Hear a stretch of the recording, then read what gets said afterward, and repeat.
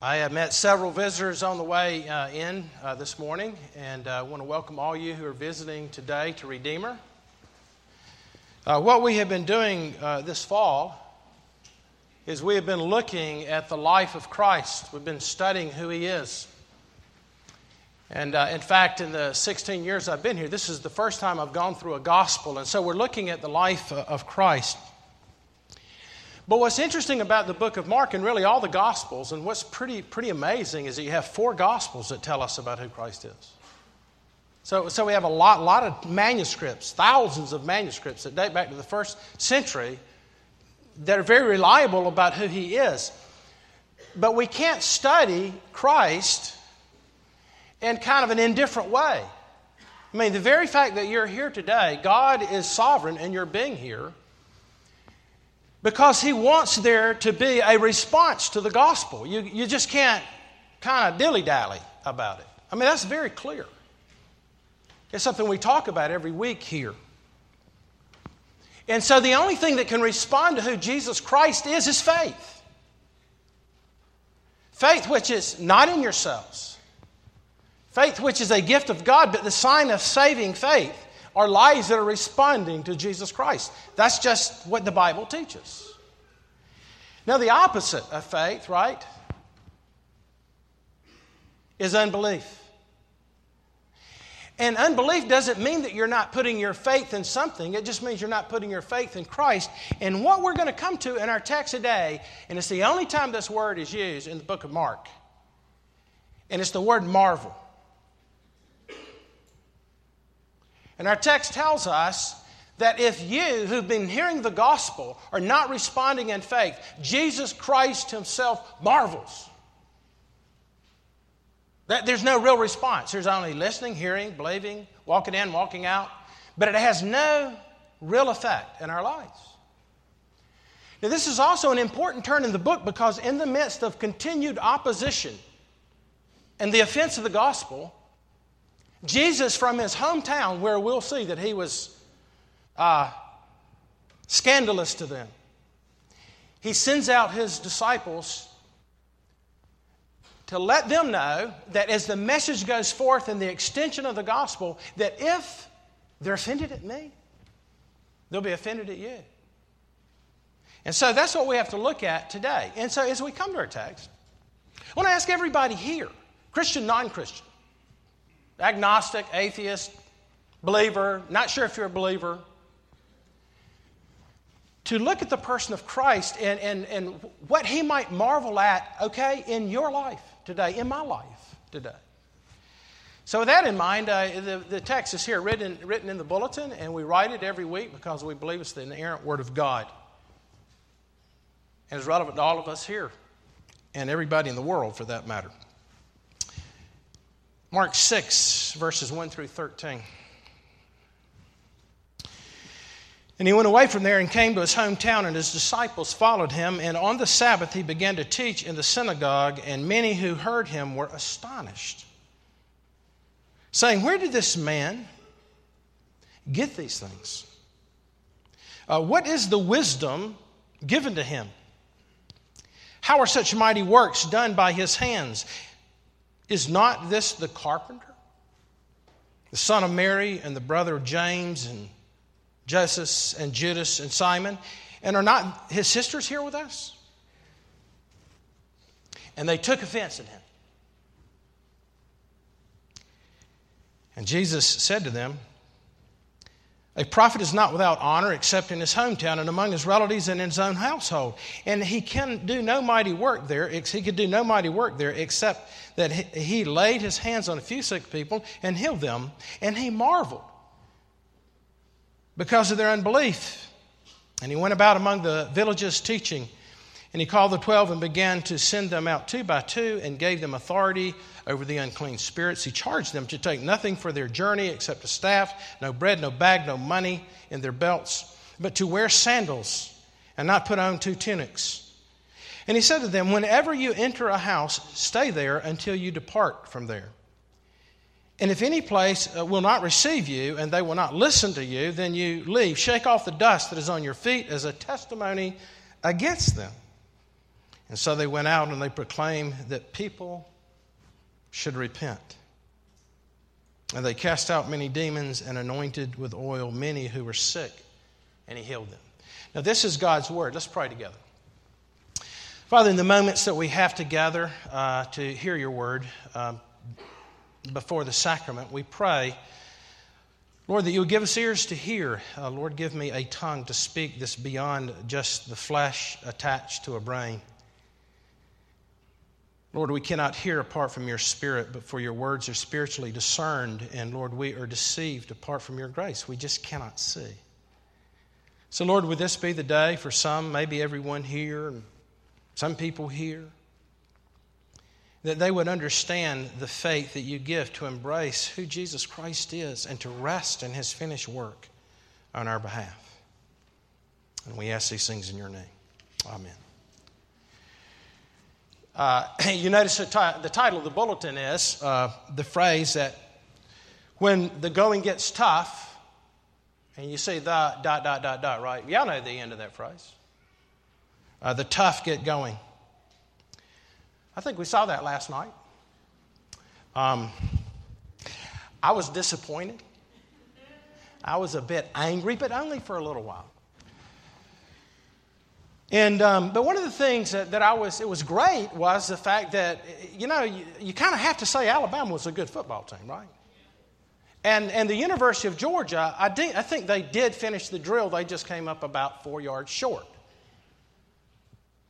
But when the tough get going, they proved the going got tough. They proved that the tough get going, and they proved the toughness that was there. But here's the problem. Is that the purpose of their toughness basically, ultimately, didn't get the job done. Right? Because nobody will remember except who is the national champion.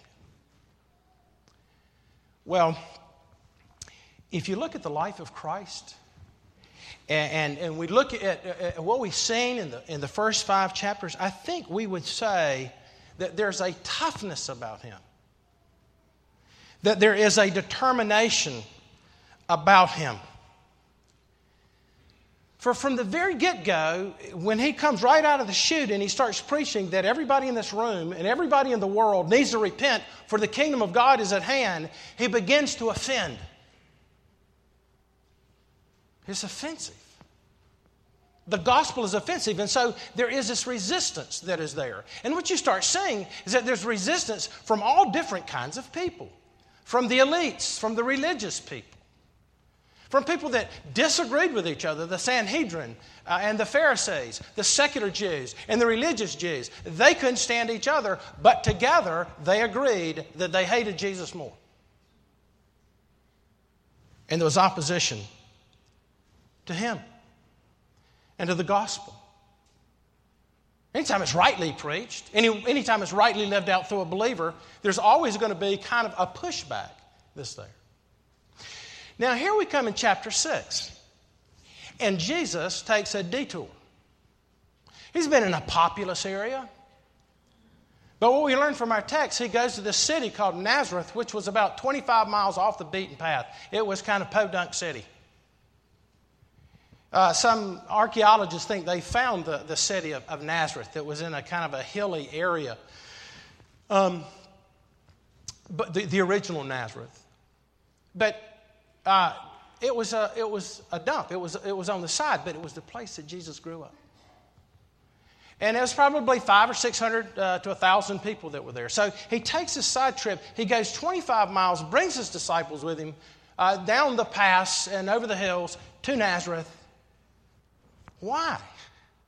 Because he comes to preach the gospel to those he grew up with. And what we discover in our text is that they oppose him too. They think his teaching is scandalous. And so what we see from our text is that not only did the elites and the rich and the wealthy and the people who had prominence reject him, but he's also being rejected by his own people. So great and small, black or white, all cultures are offended at the person of Christ. In fact, I would say that if you've never kind of been offended, by the person and work of Christ and the claims of the gospel of Jesus Christ, then you're kind of just never gotten to the depths of your need for faith in Christ. But here's what we're going to see today is that in the midst of that opposition, you know what Jesus does? He keeps moving forward. Why? Because when the going gets tough, the tough get going. Well, that has everything to do with the way this world operates and the pride and the arrogance and the power of positive thinking. But the reason Jesus is motivated and keeps moving forward, though he is opposed, is because he is motivated by love for us and by the necessity of the mission that his Father set before him, which is to be crucified for sinners. So, but now he's going to invite his disciples in to begin to preach. And they're going to have to move out. And Jesus is going to demonstrate to them, and they're going to see, and he's going to pick up on this, that if they rejected you, if they oppose you, if they're offended at me, don't think they're not going to be offended at you. It's the nature of the gospel. So here's the three things I want us to see before we come to the Lord's table. And I need to take about 5 minutes with each one of these points, which I know some of you are laughing. Like he'll spend 15 minutes on point one, and which my seminary professor said that's an imbalanced sermon, but hey. Number one, there's always opposition to the gospel of Jesus Christ. Always has been, always will be. You might be opposing it today. You might be a church member. You might be a baptized, reformed person. But you resist the gospel. And then we'll see what is at the heart of the opposition. Why is there such opposition to this wonderful man? And then finally, what are we to expect if we're faithful? The gospel begins to root in your life and begins to grip you because it's different than anything else. It's not law. It's not rule keeping. It's grace. It'll work in a man or woman's life or a little boy or girl who begins to understand the gospel of Jesus. So the first thing to see is this, is that there's always opposition to the gospel of Jesus Christ. Always has been, always will be. Now here's what's amazing about Jesus. And it's true to this very day. Is that Jesus, if you notice, is either attracting or alienating people. He comes and he preaches, and there's always two responses. There's either an attraction or there's an alienation as you become confronted with who he is. Now, maybe you've never really been confronted with who he is. You're being confronted today. But if you begin to understand the nature and the reality of what the gospel is, there is either alienation or there's attraction. There's a movement toward Christ like, you're beautiful, you're amazing. I've never heard this gospel before. Nobody's ever loved like this. The just for the unjust. Or there is a sense where there's a moving away because there's still these other agendas, these things that we put our faith in besides our need for a Savior. You understand that? Until you come to that point that you need a Savior, you're going to probably be in that crowd that continues to move away and to be alienated. So we've seen this opposition, and now we see it among his people. Notice what he says in verses 2 and following. If you'd look at your bulletin. So on the Sabbath day, he began to teach in the synagogue, and many who heard him were astonished, saying, "Where did this man get these things? What is the wisdom given to him? How are such mighty works done by his hands? Is not this the carpenter's son, the son of Mary, and the brother of James and Joseph and Judas and Simon? And are not his sisters with us?" And notice, it's amazing what it says. They took offense. Now, the word in the Greek for offense here is the word scandalon, and it's a much stronger word than our word offense. We get offended sometimes. Well, that was a little bit offensive, like the Alabama people. I wish I didn't have anybody on Facebook from Alabama. That's a little offensive, okay? But that's offensive. But the real word here for scandal is to deeply reject. There is a hostility. And so Jesus always offends. If you follow him, he offends, you'll offend. And basically what he's saying and the way he's setting this thing up is, understand this. If you think they're scandalous toward me and they're offended toward me, they will be offended for you, by you. Now, here's what's amazing. As I said earlier, that it's like every group is offended by Christ. It doesn't matter whether you're a liberal Democrat or you're a conservative Republican. It doesn't matter.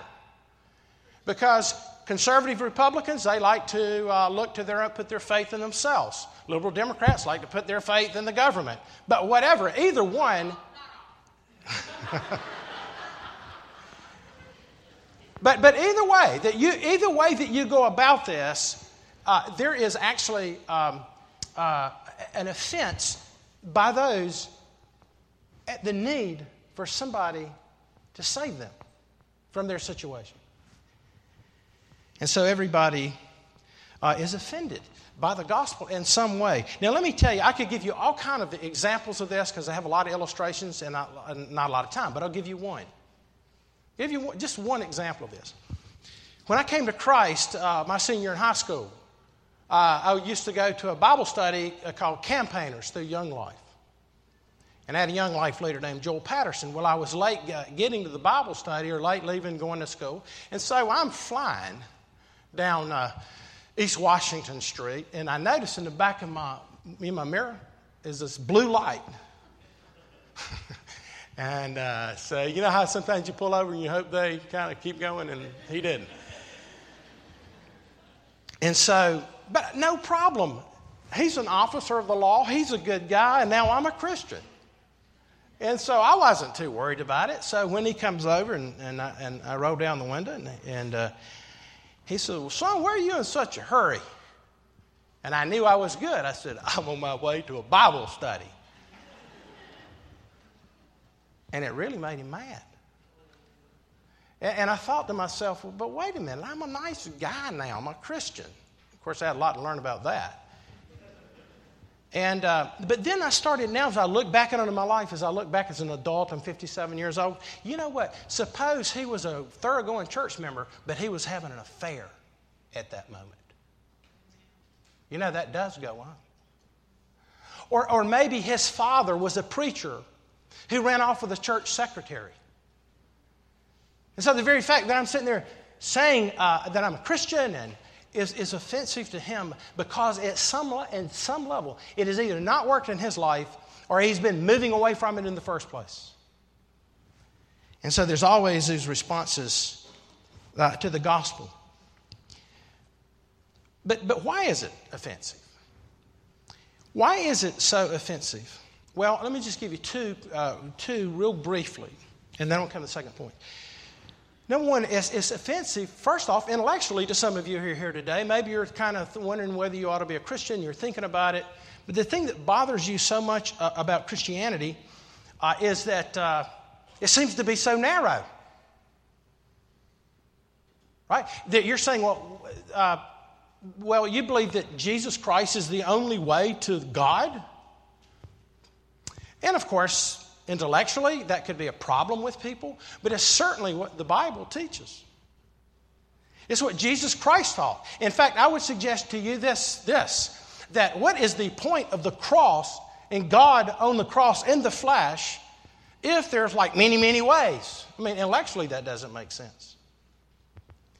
If something's true, or if you believe something like you don't believe the gospel, then intellectually, you have to reject that. Because you're choosing other options that are there. I don't watch the show Y-Swap, okay? I do watch TV. And Y-Swap sounds terrible show, but it's not as bad as it sounds, I think. But somebody sent me a YouTube, and kind of the show is the mothers switch houses. Have y'all seen that show? And so I saw this, somebody sent me this YouTube, and this woman who went into this house where they ate junk food all the time. And she was a health freak. And so it was hilarious. This little boy who's about, 6 years old and about 200 pounds.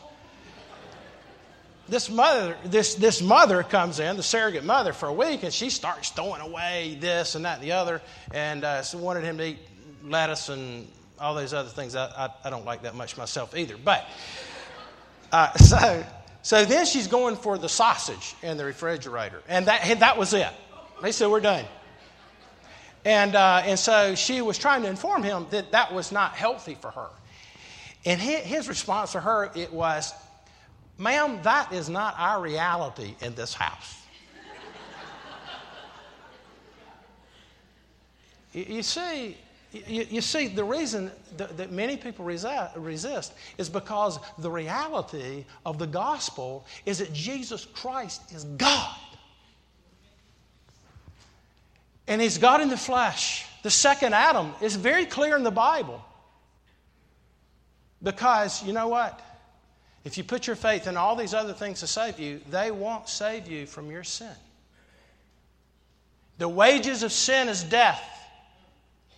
Now you can say, well, I don't know if I believe that. I'm not sure if I believe that. Or you might be somebody here who says, yeah, I believe that. But again, but you believing it is not leading to it being an offense to other people. And so that's the first thing. The other reason that isn't as offense is because I think, and this is much more important, is that at the heart of the gospel is complete grace. And it strikes out at our pride, doesn't it? Hey, we all live wanting to hear, attaboy, man, I'm proud of you. You're awesome. And so our whole lives are about performance and what we do. Hey, listen, let me tell you why I wanted to beat Alabama last night. Because of pride. Right? I don't want Nick Saban to win. I might have to pull for the Irish. That could be terrible, But right, it's just pride, this thing that we need people to tell us. And then all of a sudden you have this gospel that comes in here and it says, there is nothing you can do. That's why I'm here. Now let me tell you what's taught among evangelical people today. Not to mention our sacerdotalist friends. But what's taught is this idea of what we call cooperative justification, that God does His part, right? He's come, He's loved us, He's shown Himself, and Jesus Christ has died on the cross. But at the same time, it's up to you to mingle grace with works. It's up to you in some way to meet God some place halfway by an act of your will or whatever is out there that churches tell you need to do. And yet the gospel of Jesus Christ is not cooperative, it's forensic, which means it's legal. It is what Christ had to do to gain an inheritance for us. And by the way, if you ever do get an inheritance, now how much did you work for it? Nothing. Somebody had to die. And you know it's very embarrassing. And should be, that when somebody's worked really hard and they leave you money and it gets you out of the hole because you didn't work hard enough. But that's the gospel. And that is offensive. Well, the second thing to see from our text is this. There's always opposition to the gospel of Jesus. But I want us to see what is at the heart of the opposition. What's at the heart of this opposition? Now, again, I want you to look at the text. The text says that they're acknowledging who He is. And then in but they took offense. In verse 4 says, and Jesus said, a prophet's not without honor except in his hometown, among his relatives, in his own household. And he could do no mighty work there except he laid hands on a few sick people and healed them. Okay, so basically their unbelief keeps him from working. Not because he can't work apart from that, but for him to work would be even further hardness of heart. I mean, seriously. I want you to think about this. Think about the blessings that God has given you. The preaching of the Word. The gospel of Jesus Christ. The great hymns. You ever sing these hymns on Sunday morning and you go, wow, I'm blown away by this. And yet it's not affecting your marriage. It's not affecting how you do your business. It's not affecting how you pray or how you look at things. It's just not having the effect. And what does our text say? It says in verse 6, and he marveled. He marveled because of their unbelief. Jesus It's marveled one other time, but it was when there was a pagan who came to Jesus, a Roman centurion whose good friend was dying, or his son, I can't remember exactly. Friend, remember that story? And so he comes to Jesus. And as he begins to speak to Jesus, and Jesus is willing to heal, he says, listen, you don't need to come back with me. Just say the word. Just say the word and he'll be healed. And you know what Jesus says about his faith? He marveled. Why? Because he's a human being, right? Did Jesus have to live by faith? Oh, yes, he did. As a human. To put his trust in God's word. And everything that God's word would say that he would have to do. And he's submitting even unto death by faith as the man Jesus Christ. And so he marveled that here's a pagan who has very little information like the people of God, and yet he's responding. And yet here are the people of God, his own people right next to him, and they don't believe. And he marvels. Well, the question ends up being, what is unbelief? Why does he marvel at unbelief? Well, let me tell you what unbelief is in the fullest sense. Here's what it is. Rarely is it used for those who are over there who've never really heard about the gospel of Jesus Christ. Right? Have you ever wondered, what about those people who've never heard? Well, Romans 1 says they do have light. They do have revelation. And even you today, you have the Word of God written on your hearts. I mean, His law is written on your hearts. You're created in His image. But really, he's not striking out here. Ultimately, he's striking out at those who have the Word. Those who are the very people of God. Those who go to RUF and hear Justin preach. Justin and I will go in that office right over there. That's his office. He's our RUF campus president. And we enjoy talking about the grace of God in our lives and who's understanding, who's not responding to it. And so... But you see, unbelief. Our own unbelief keeps us from knowing all the benefits, all the blessings that are in Jesus Christ. Our benefits aren't doing church stuff. Our benefits aren't having quiet times. Our benefits are what Christ has accomplished and us putting our faith in Him. I want to read, y'all hear me quote from Bishop Ryle as he talks about unbelief here. Now, Bishop Ryle was an Anglican, but he was an evangelical Anglican that lived about 100 years ago. He was at the time of Charles Spurgeon, late 19th century. And I love reading him because I have a lot of my friends who are starting to trust more in the church than they are Christ. And here's a guy who is among people who are trusting in the sacraments. Trusting in the church. And he was always going, no, you need to trust in Christ. But notice what he says about unbelief, and I want you to think about this for a moment. He says, unbelief, we are taught everywhere in the New Testament, is the grand reason why multitudes of professing Christians, men and women, in every age are not saved. Now, can you imagine an Anglican using that language? We're used to it among evangelicals, but here's an Anglican who goes on to further and says, and they die unprepared to meet God. This unbelief bars the way to heaven and makes God's glorious promises of mercy useless and unavailable. The true cause of eternal ruin is contained in those solemn words which our Master spoke before the Jewish Sanhedrin, you will not come unto me that you might have life. He offers life. Matter of fact, He offers it to you this morning. Let me tell you, if you see your sin in your own unbelief, you know the sin of unbelief can be paid for. But He beckons us to come. And we wait. And we go, well, I'm not really sure about all this yet. And so He goes on to say this. But the saddest fact remains behind that unbelief is one of the commonest spiritual diseases in these days. It meets us at every turn and in every company like the Egyptian plague of frogs. It makes its way into every family and home, and there seems no keeping it out.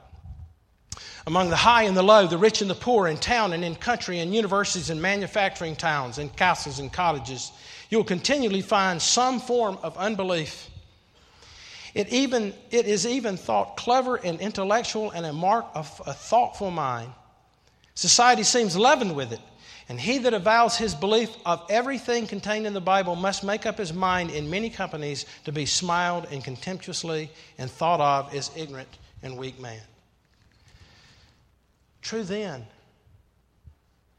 But you see, true faith, true saving faith, doesn't see Christ as scandalous. It gets beyond that to where you go, oh, I understand. I understand. I need somebody to substitute for me. That all my righteousness and everything that I do, and I've been a Redeemer. Okay, I'm getting the gospel, but man, I haven't been doing X, Y, and Z, da-da-da-da-da. And you begin to look at those things, rather than what we say every Sunday, is to look to Christ, because He alone can save you. He alone can restore your marriage. He alone can give you hope in the midst of despair.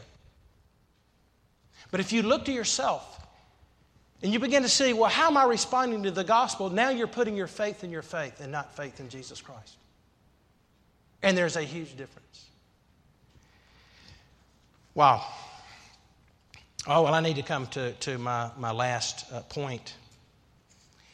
And the last point I want us to see is this. The heart opposes the gospel. But when you begin to believe into the gospel, then you're sent out. And when you're sent out with the gospel, according to what Jesus said, again, if they opposed me, they'll oppose you. If you'll notice what He tells them is He says, hey, listen, just get a pair of shoes, get a cloak. Because just like I'm living by faith, I want you to learn to trust in me and not all the resources. Because ultimately the gospel is about God's resource and what He does for us. And then He says, and when you go to a village, and there were like 250 in that area. And you go, if they receive you, great. And if they don't receive you, you go outside that village, and it was a custom to take your shoes and shake the dust off as a sign of judgment. Because there is rejection of the message. But why is it that people would oppose us? And I want to close on this, because here's what I want you to think about. I ask this question: are you scandalous? Are people either attracted to you because of your life and the fact that there's something different from you? You're not a moralistic person. You're not a self-righteous person. You're not a person who sits out on the back porch and just hangs out with the guys and remains a skeptic. But you're actually the one that challenges skepticism. You know, when Christ says, be the light of the world, He doesn't give it in the imperative. When He says, you're the light of the world, He gives it in the indicative. Why? Because when you're united to Christ, you're united to His life and His likeness and His light. And you become salt. And it's offensive. Or it's very attractive. Somebody put it this way about the New Testament church, and I'll close on this. They said this, that the New Testament church boomed because it had an exclusive message that Jesus Christ is the Lord of the church and the Savior of all men. But it had an inclusive behavior. That all can come, all can benefit.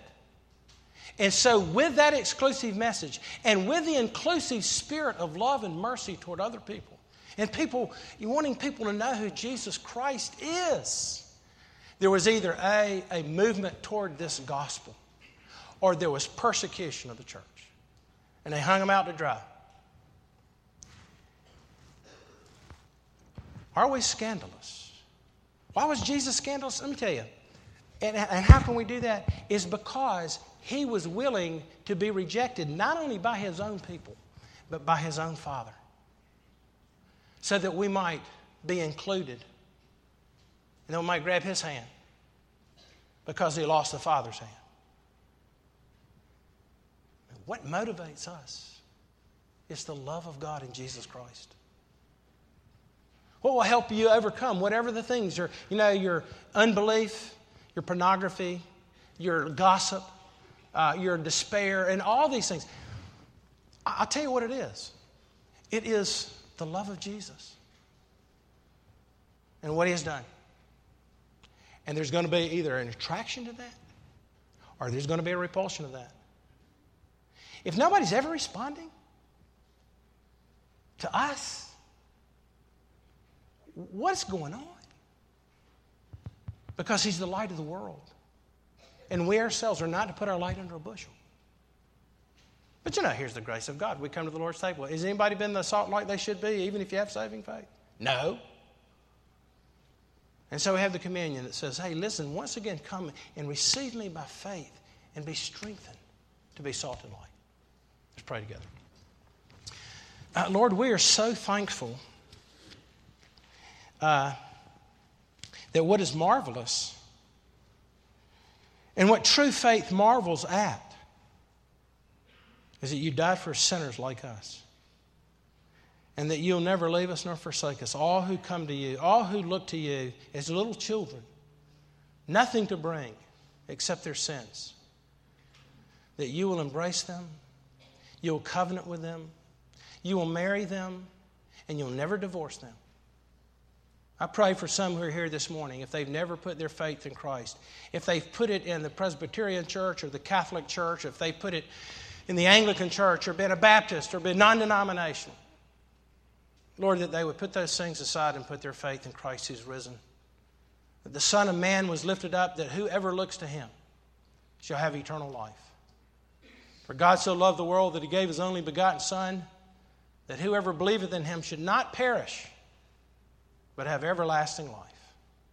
We ask it in your name. Amen.